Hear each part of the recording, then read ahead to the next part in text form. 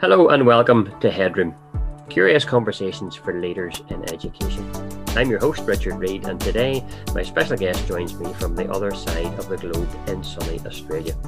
In previous episodes, I've had the pleasure of talking to Christian van Nieuwburg and Chris Monroe, both from Growth Coaching International, and today it's my privilege to be talking to John Campbell. John is the founding director of Growth Coaching International, an Australian-based organisation providing coaching and coaching services to school leaders and teachers globally. John has been specialising in the coaching and education area for the last 20 years, after having previously worked as a teacher, curriculum consultant and management consultant in the corporate world. He stepped down as executive director of GCI in 2019, and since then has been concentrating on writing about and researching coaching and education related topics. John, it's a pleasure to have you on the podcast today. Well, good to be here, Richard. Thank you for the invitation. Congratulations on getting something like this going. I'm sure it's going to grow in interest and value to school leaders. So thank you for that. No problem. You're very welcome. John, you currently hold the title of Founding Director of Growth Coaching International, an organisation with a clear focus on the education sector. However, you have also had significant experience in the corporate world. Can you tell us how your education and corporate backgrounds have merged together to bring you to this point in your career today? Well, it's an interesting journey. I mean, I'm at the kind of tail end, if you like, of my formal career, having started in teaching in 1974, which is like the age of the dinosaurs. But so it's, first and foremost, I've been a teacher and still am. I guess I see that as being, a key kind of descriptor. But having worked in education for 14 years in classroom teaching English and modern history in secondary schools, and then got interested in the whole professional learning for teachers as part of that, and served as a curriculum consultant advisor and was running a lot of professional learning. I did see the whole scope of adult education and what was going on and enjoyed that. And had an opportunity at one point there to kind of step out of education and work in the corporate sector running some of the things I'd been doing for educators, but more broadly concerned for leaders and so on. Enjoyed that, and it was an interesting time. I did that for about 13 years, and towards the end of that time was seeing the value of professional learning. But that's when I started to see where coaching might fit.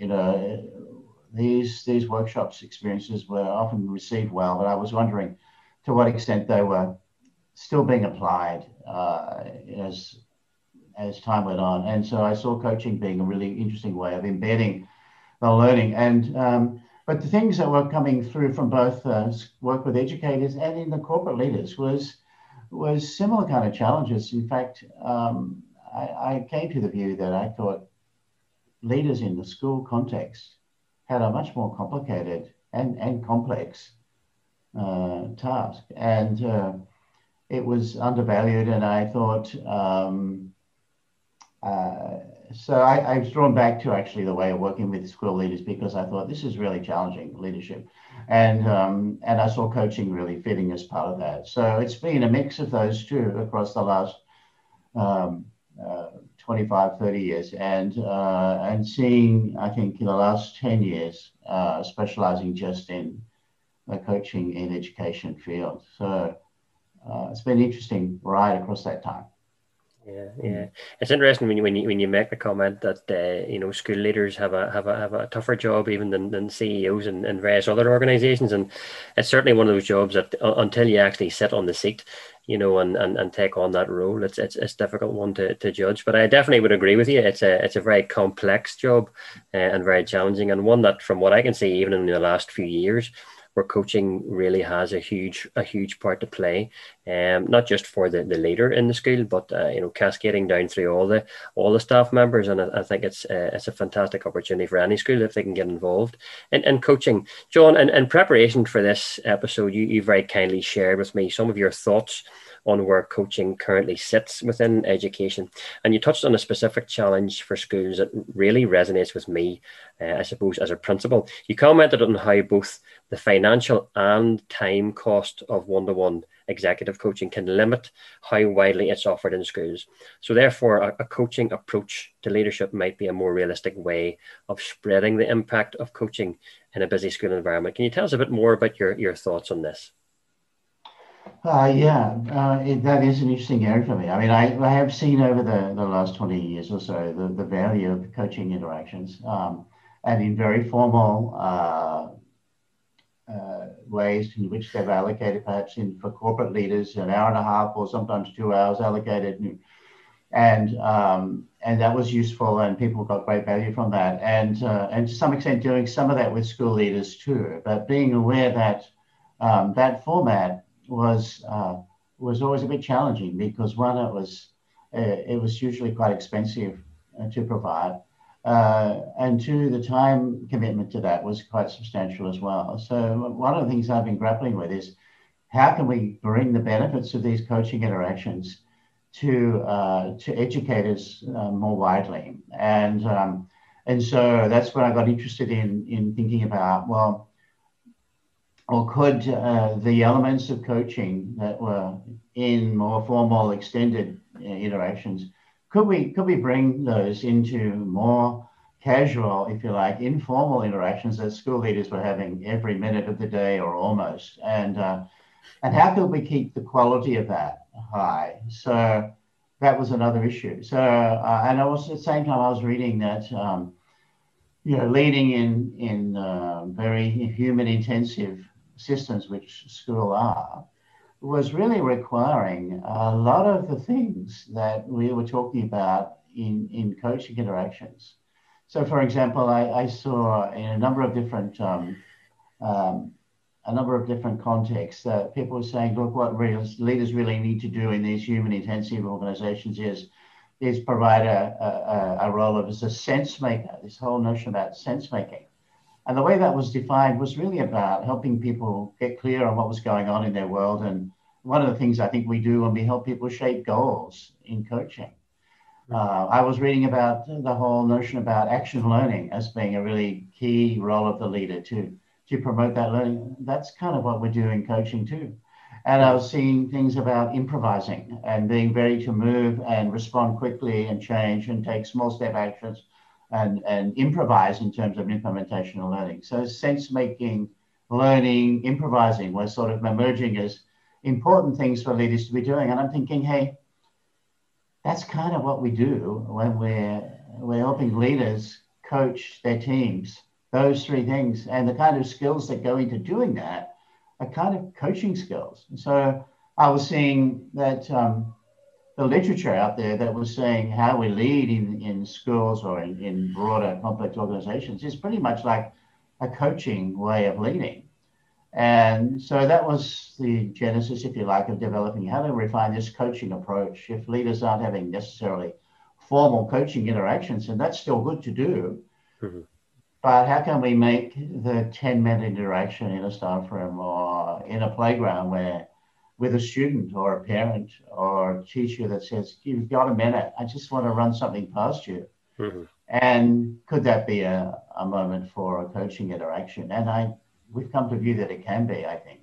So that's been an area of interest in the last little while. Yeah.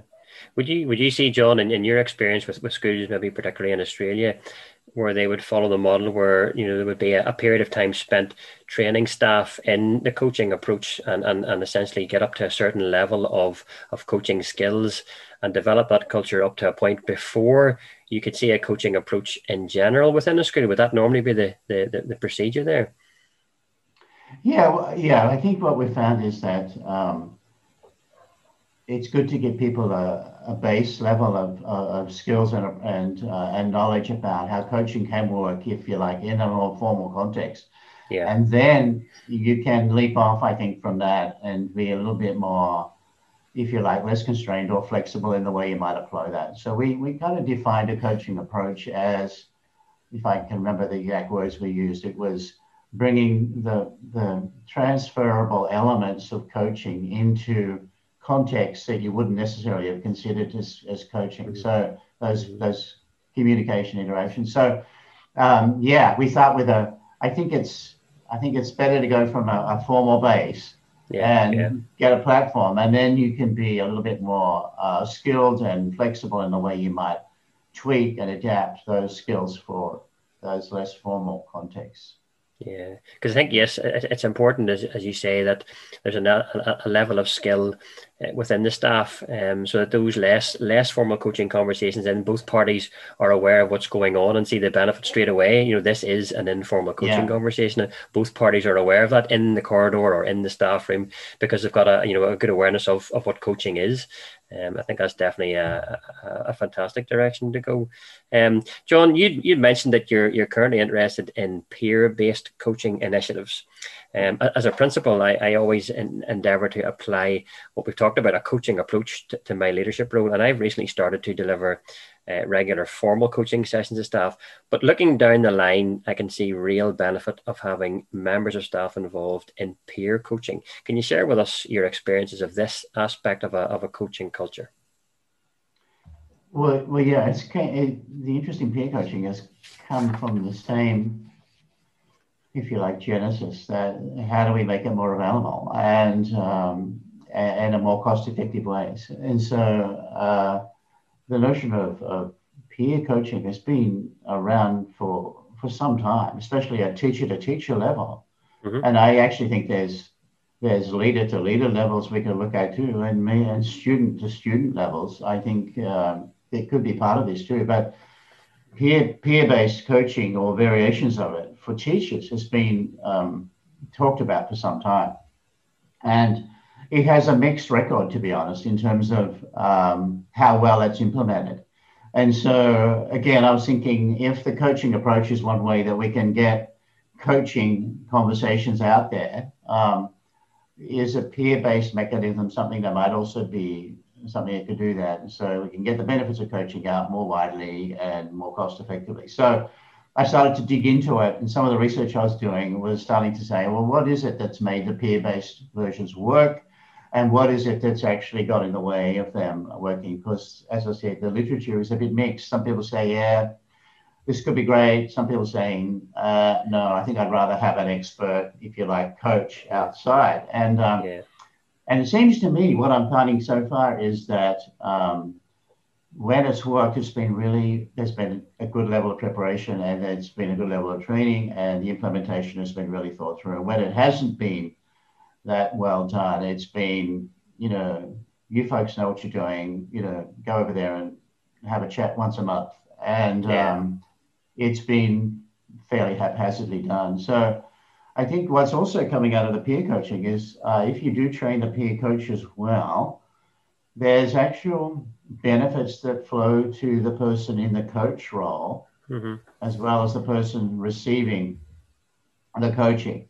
So that there's some double bung up benefits, if you like, if that's a phrase I could use here. So that can work as well. So that, and also those people who have been trained well start to use the coaching skills in contexts other than that immediate peer coaching project that might have initiated the change. Mm-hmm. So there's some interesting things starting to flow from that. But again, essentially the interest in this area came from how do we get the benefits of coaching out more widely, more cost effectively, so that others can benefit. And it's been interesting to look at that. Mm-hmm. And I think that the most sort of recent reading that I've done around, even peer coaching at the moment, the whole role of video seems to be coming into play in a big way, even maybe through some of the training you guys would do at GCI. Has that been your experience, this idea of video and increasing the role that has to play in peer coaching at the moment?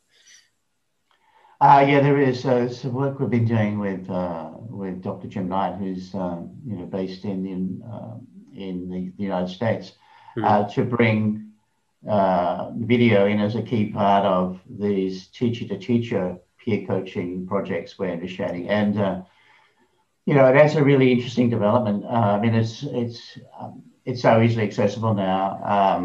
Everyone's got a phone we can use in that, and so the video actually provides some great data to work from, mm-hmm. and it actually it alleviates a level of subjective observation, because mm-hmm. there it is. Here's what what's happening, rather than, I noticed you spending time here or there or whatever, which can be contestable. Here's a bit of data we can work from. So we found that mediates a conversation. So instead of me talking with you if we were involved in a peer coaching exercise, here's what I'm noticing, Richard, and so on, and you then responding to that. Our conversation is actually through a third, if you like, bit of data that we gathered by video, and it actually is interesting kind of dynamic that changes that conversation. But it's so available, it's so easy to use now. There was a time when there used to be big clunky cameras and various other sorts of technology that was needed, and so it just seems a really good way to bring the kind of data collection part of any peer coaching initiative, much more into the conversation. Yeah, no, I think you're right. Even in the practical terms, it can be done in a very, very subtle way nowadays with the technology that we have. And I suppose if you have a culture in your school well established that both parties are comfortable with this and are used to this process, it can be very, very beneficial. It's a terrific idea, John. Over the last 18 months or so, you've been concentrating on writing about and researching coaching and education related topics. So what are your aspirations for coaching and education as we move forward certainly over the next few years? Look, I think there are a few things that are really interesting developments in the field. I think one of the nice things about having been involved in this area now for quite a while, and particularly in schools, it's great to see it get some sort of traction and to be established. So it's moved past, I think, the passing fad phase, and it's shaping up in different ways as to how it kind of continues to work in schools. But it's kind of here to stay, I think. So, I mean, that's a good thing. But I think in order to keep that going, I think we want to still encourage, a stronger and a growing evidence base. So I really think the research that's started to emerge in the last 5 years or so, we want to see that continue to kind of shed light on how it works and how we can make the whole coaching thing work better in schools. And I'm really pleased that we're a bit a part of that, the Coaching Education Research Network that Christian's had a role in establishing, and Rachel Lufthouse at Leeds Beckett University, and Jim's work in the United States too has come together around that. So there is a growing body of research. That's great. Let's see more of that, and to inform our practice. I think that's great. I think I'd like to see some further exploration about what coaching cultures in schools are like. I see that emerging now. Christian's done a bit of work on that. And what does it look like? How is it contextualized in different sort of school settings? What might we learn from what others have done and be able to adapt in our own environment? I think all of that sort of conversation around school culture, coaching cultures, is really important to explore further. So because I'm convinced that the sort of environment that surrounds the individual coaching conversations is a really important influence on how well those conversations continue or have impact. So I really think that's an interesting area to keep developing and thinking about and getting more knowledge about and more understanding about how that works. Unfortunately, there is stuff going on in that area, which is great. And I think a third area that would be interesting to see some ongoing work would be in the whole coaching mentoring conversation about where they both fit, and in some places they're seen as being in opposition to each other almost. Some people carry a coaching flag, some people carry a mentoring flag, and they wave them at each other a bit. And I think there's much more to be gained from seeing how these can both have a role in sort of encouraging conversations about practice and about leadership to go forward in helpful ways. So seeing some kind of development there, and how both of those two, if you like, helping by talking methodologies can continue to serve leaders in education and teachers in education better. That'd be helpful, I think. Yeah, I know. I sat in on one of the recent introduction to leadership coaching courses that GCI run, the one based over here in the UK, and certainly at the start in the first couple of modules there was some really useful conversation about that line between a coach and a mentor, and where you draw the line, where you sit on that line, and again depending on what day it is, depending on who you're talking to, depending on the context, the good leader will be able to decide, is this a coaching conversation opportunity or a mentoring conversation opportunity? And that really fascinated me, to try and bring the whole idea, as you say, of coaching and mentoring together. They're not two opposing sides. They're very much, I think, two parts of a whole, and to be able to make that decision as to when to be a coach and to when to be a mentor, for a leader is really beneficial. So that's something that I think is going to be really useful down the line. John, it has been an absolute pleasure having you on the podcast today. What you have achieved in your career so far is a real inspiration to me as a head teacher and also as an aspiring coach. Your insights certainly reinforce the fact that the future is bright for coaching and education. For our listeners, now is the time to get curious about how you might adopt a coaching approach in your role as a leader in education. And in the meantime, I hope you'll join me again for the next installment of Headroom, Curious Conversations for Leaders in Education.